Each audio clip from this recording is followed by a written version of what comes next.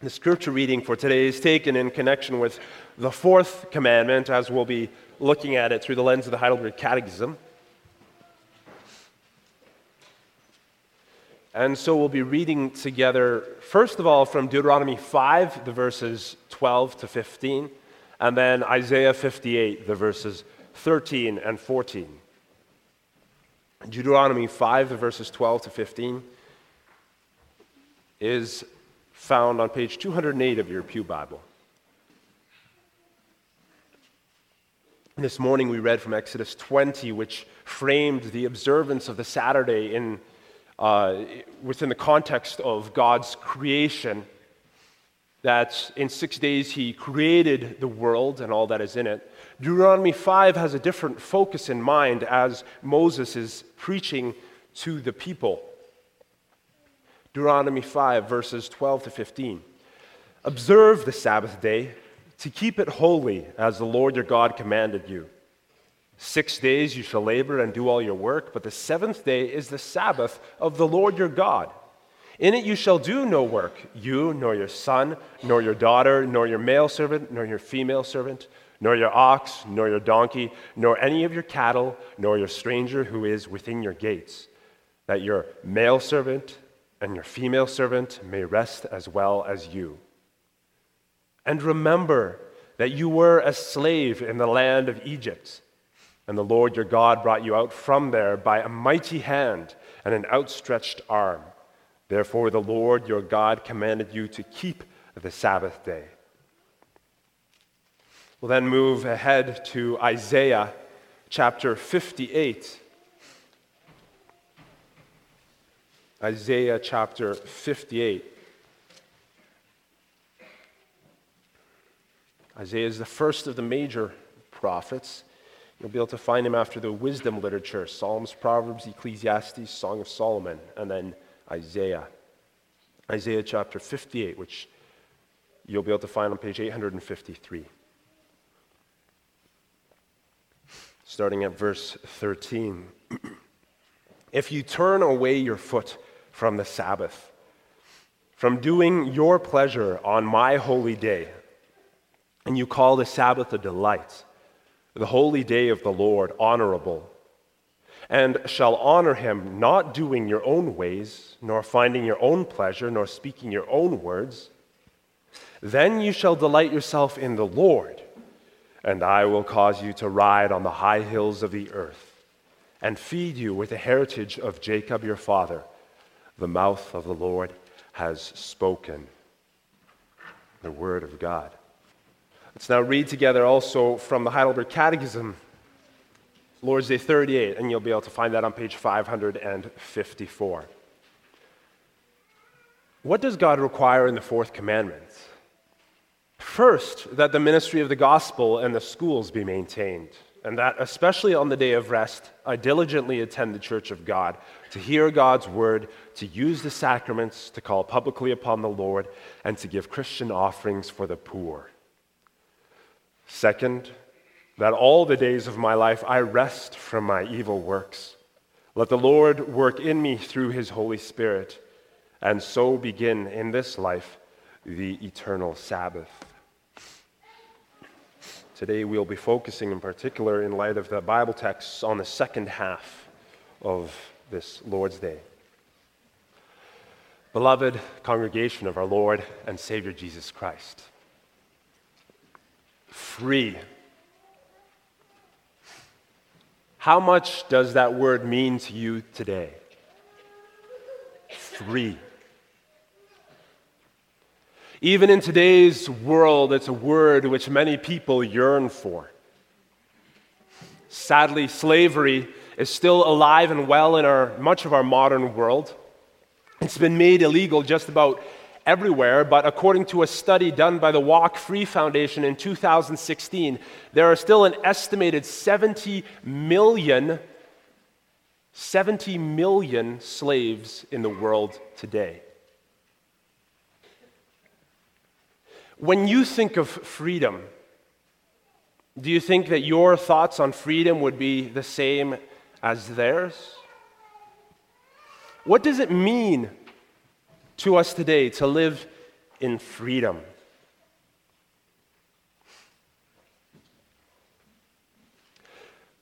We don't truly understand the desire for freedom in the same sense that somebody who is caught up in slavery in that way would. But we do understand that root desire for freedom.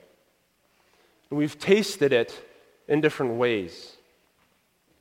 Maybe the closest you've come is being freed from a cast and crutches, being able to throw them away and start walking again of your own accord after you're healed up. Maybe you've been freed from the constant need of glasses by eye surgery. Maybe you've been freed from a serious illness, from the clutches of depression, anxiety, or more. For the first little while, it feels like a dream. Every moment of the day in which you're enjoying this newfound freedom is a treasure to you because you are liberated. You can almost taste the freedom that you have. It's heady, it's intoxicating.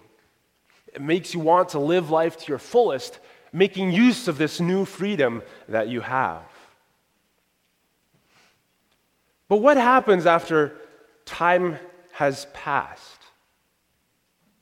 Do you keep that memory, that motivation, that drive?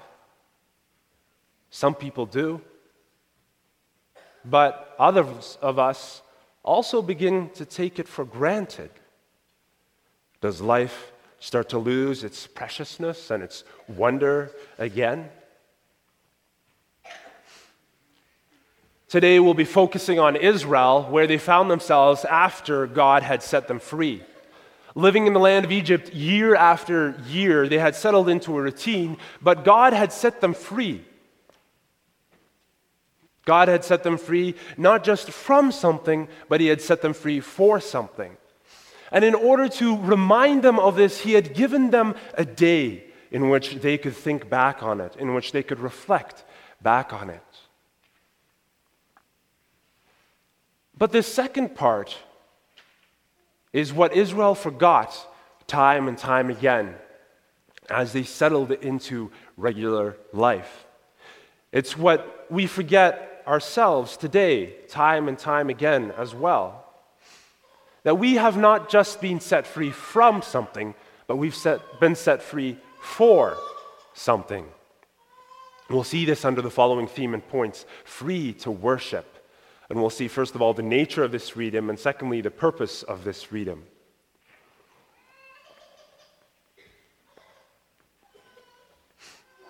Now, when Moses recited this part of the law to the people of Israel in Deuteronomy 5, Israel was just about to come into the land again. They had been in Egypt for 400 years, over 400 years, spending much of that time as slaves under the Egyptians. Having been forced to work day in and day out, this was all they knew. But now they had had 40 years in the desert to wander, and they had had 40 years in the desert to experience one day out of 7 in which they did not have to spend dawn till dusk working for somebody else. Dawn till dusk working for their slavers. Having spent that 40 years in the desert and now being on the edge of going into the promised land, God did not want them to forget the reason behind their being given this 7th day. He didn't want them to forget what they had been set free from, the fact that they had not been able to take this day of rest as a day of rest for so many centuries before that. And He reminds them now in verse 15 of our reading from Deuteronomy 5. He says, "Remember that you were a slave in the land of Egypt, and that the Lord, your God, brought you out from there by a mighty hand and by an outstretched arm. Therefore, the Lord your God commanded you to keep the Sabbath day." Pause there for a moment. God was taking them out of their old life and giving them a new and better one. He was teaching them a new and a better way to live. God had set them free from the drudgery of working 7 days, day in and day out. And that's what he reminds them of. Remember that you were a slave in the land of Egypt. But God not only reminds them of what he set them free from, he's not only set them free from slavery, but he set them free for something better. He set them free for worship. How often do we remember that? We do remember the first half, that God has set us free from something. But this second half quite often slips from our fingers, that he set us free for something. The problem is when we lose sight of that, when we let that slip away, it begins to influence how we look at that day of rest which God has given us. It begins to influence how we look at worship. It begins to influence how we look at our interactions with God from day to day. Take a look at what happened to Israel when they forgot this second half. Moving ahead to the time of Isaiah, we can see how it led them into a whole new kind of bondage, into a freedom that wasn't really free at all. You see, Israel was a religious island surrounded by pagan nations. And being in this atmosphere, they were surrounded by those who, frankly, didn't have a Sabbath day. They may have had holidays, feast days, days that they took off for family time and for celebrations, like we find with much of society in North America today. But they had no devoted Sabbath. And so when they took time off, it was simply for their own rest, their own benefit, and for fulfilling their own wants and desires on that day. And so the Lord speaks to them.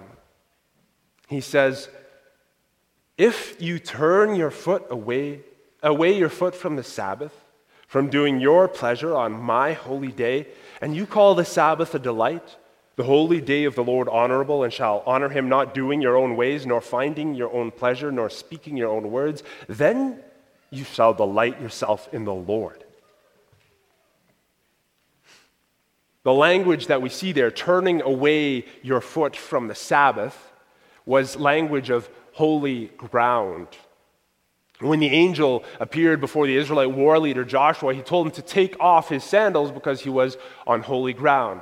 Similar to Moses, when he was before the burning bush, he was told to take off his sandals because he was on holy ground. The Lord was essentially saying, when you are stepping into the Lord's day, you are stepping into what is holy. Turn your foot away. Look at it differently. It's a holy day. It's like holy ground. And so you approach it differently than you would approach the rest of life. You need to look at it with different eyes than you just would with a simple day of rest. Now, why is this such a big deal?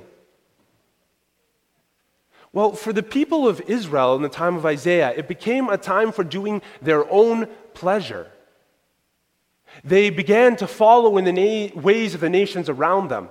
And once their pleasure shifted off of the Lord and on to themselves on this day, suddenly the way that they looked at the day changed as well. Because if it becomes about you having a break instead of you worshiping God, how would you look at the time that you do spend gathering together for worship? For the Israelites, going to the synagogues, going to the temple became a chore. The time that they spent on worship became something difficult, a hurdle to get over. It's something to pass by as fast as you can so that you can just get to the part where it's about me, my friends, my family time, my spare time. Do you hear echoes of your own thoughts here, beloved?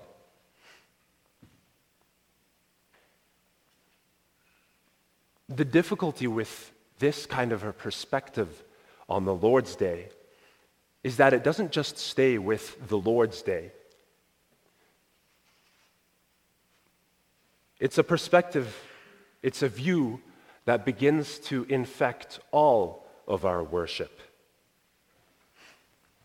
Then suddenly it's not just the Sunday worship services that become a chore, but devotions around the table as well. When Dad opens the Bible and Dad starts to read, that's the time when you start to daydream, start to think about different things. Personal devotions, reading and prayer in the morning, spending quiet time with God, devotions with your spouse maybe in the evening, they all become burdensome. And suddenly you're bound. You come to the Lord's Day and you are bound. Suddenly Sunday is not freeing anymore. Worship is not liberating anymore. Even looking to God through the week isn't a delight anymore. It becomes a burden. And this happens because you and I have taken our eyes off of God and instead placed them on ourselves. This is essentially saying we don't need God anymore. God isn't enough to satisfy us anymore. And that's idolatry. We don't remember anymore that God has set us free. We don't remember the weight of slavery, and we become like the Israelites in the desert, looking back on the burdens of slavery and sons being taken away and murdered and day in and day out labor, and we're only able to remember that there was food in Egypt, while out here we're going hungry.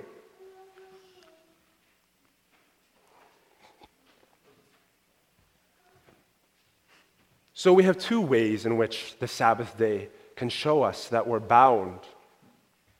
The first is that in which we are bound to sin, bound in sin, and we're not able and not wanting to look to Jesus Christ. We've lived bound by our sin for so long, we don't know a life that's any different. The Sabbath day is just another day for work, chores, or homework, and our eyes have never been lifted beyond that. The second is that in which we have enjoyed the freedom that the Sabbath points to, but we've begun to take the Lord for granted and we've started to look lightly at it. Without meaning to, by our actions, we begin to teach our children that there are more meaningful things in this world to us than freedom in Christ, that there are things which are more desirable than just coming to God in worship. And my personal pleasure is at the top of that list. But God teaches us a new way, a way in which we will receive freedom. He teaches us this by reminding us that freedom is not just from something, but for something. In that, my stopping my evil works becomes not a burden. My following the law of God does not become a chore, but as the Lord's Day describes it, it becomes a resting from my evil works. Within the law of God, we find a place in which we can breathe, not being suffocated by the weight of sin, not dragged down by the priorities that this world holds so dear. Within the presence of God, we find the righteousness of Christ purifying us, cutting off the weight of that sin, and leading us to walk in the Spirit, having our eyes redirected to heaven. And we'll delight in it. We delight in Him.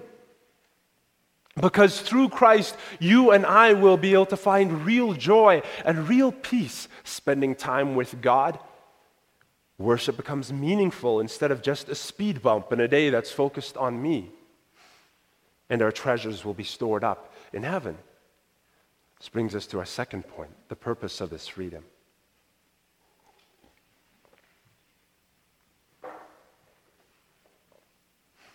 So what can I do? You might ask. Give me steps to follow. Maybe if you give me a schedule for the day with hours sectioned off for prayer, and then a list of things that I can or can't do, that would be helpful. Can I go to the beach? Can I go bicycling? Do I need to spend more hours in the Word than I do? It's not as simple as that. If you are simply adding a list for yourself in order to be more right with God on this day, if you're just trying to fix behavior as a solution to the way that you look at this day, you run into the same problem that the Israelites have. We see earlier in these verses of Isaiah 58. In Isaiah 58, he says, "Why have we fasted," they say, "and you have not seen? Why have we afflicted our souls and you take no notice?" The answer, verse 3, "In the day of your fast you find pleasure and exploit your laborers. Your fasting becomes a reason for strife and for debate." The Israelites were concerned about building up bonus points in the eyes of God. They are concerned about doing it so that they could be right with God by what they did, so that their behavior was lined up properly. Their fast became a reason for them not to focus their thoughts on God, but in a roundabout way, eventually to get something from God. Their religious-looking behavior was shown to be self-centered by the rest of their lives. Their focus on themselves, their enriching themselves at the expense of their laborers, and their willingness to get wrapped up in strife and in debate. But God has never been interested in just behavior modification. He wants the hearts of his people. It's for freedom that you've been set free. Not just freedom from something, but freedom for something. And this is what the prophet Isaiah talks about too. It's not just a shift in actions. It's not just doing the right things on the Lord's Day, but it's a shift in perspective. Writing long lists of what we can or can't do without taking the time to reflect on why we do them or keep from doing them will miss the purpose of the freedom that we've received. But if through the things that we do or the things that we keep from doing, our focus is on worship and our relationship with the Lord, if our delight is in the Lord on this day, and the things that we do during this day are focused around that, to remind ourselves of that and to grow in that, then we will truly understand what the day of the Lord is all about. And that's what Deuteronomy 5 reminds us of. The Lord's Day is about remembering our slavery, yes, and it's about being reminded of our misery apart from Christ. It's about recalling the freedom that He brought us into, from darkness into light. It's about more than that, though. It's about what we've been saved for, looking ahead to the promised land, living a life of worship, living a life rejoicing and delighting in the Lord.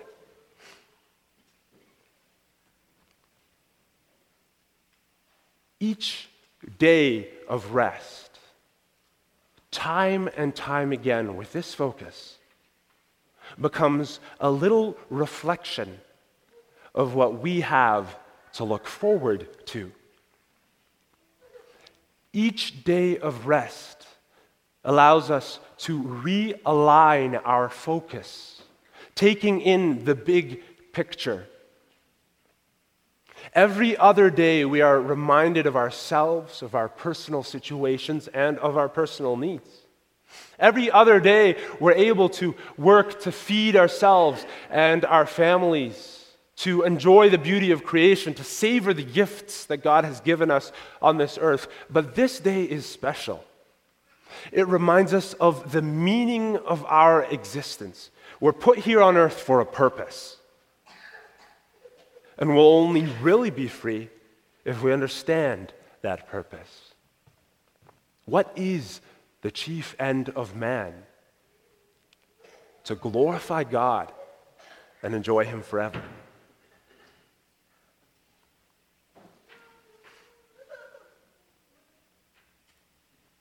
The way that this truth becomes clear to you on Sunday, the way that you reflect on this truth, changes from family to family. But there is one constant. God is always at the center. God is always the focus of this special day in a special way. Now, if it was up to us, we would so quickly lose sight of that. You and I were such forgetful people. We so easily and so quickly forget what we're saved from. And we so easily and so quickly forget what we're saved for. But the Sabbath day, the Lord's Day, is given to us as a gift that we're called to take hold of with both hands. And on it we're reminded time and time again of the joys of heaven that lie before us, of the reason for worship that we have, and of the opportunities for worship that we take hold of with both hands. It's not a me day. It's not a personal day. It's God's day. And that's so much better. We are living in the Sabbath day intentionally then. We look at it with different eyes than just another day off, a day in which we can do our own pleasure. We look at it with delight. We are able to call the Lord's Sabbath day a delight. It's His gift to us for that purpose. This is the shift in perspective to which God is calling His people. To see it as a constant remembrance of what you have been saved from and what you have been saved for, resulting in a life in which everything can be stripped away, but you have this one constant. You are able to delight in knowing that you belong to your Father in heaven, Yahweh, your covenant God, through the atoning blood of Jesus Christ. And that there will be a day when you will be able to delight in His very presence.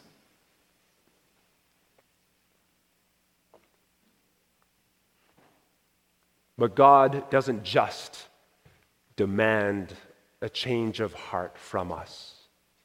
He doesn't just tell us. It's also a gift that He provides for us. Is the day of the Lord not a delight to you? Lean on Him and pray to Him. Pray for Him to work in you through the Holy Spirit to change your perspective, your view of the Sabbath day. That each time that you meet together again with the people of God for worship to Him, that each time that you have this day that's set aside in which you can spend time focused on Him alone, that this can be a delight to you. You can delight in the company of the body of Christ, the other members of the church, as imperfect as they might be. And you can delight in this day of worship, that you can delight in your God. And know this, if you really do ask God for this in faith, if every time you see yourself seeing the Sabbath day as a drudgery, you look to God in faith and you pray that He would change your heart, God will answer. And as you have your perspective changed for worship by the power of His Spirit, it becomes a fountain that overflows to every corner of your life as you delight in your God.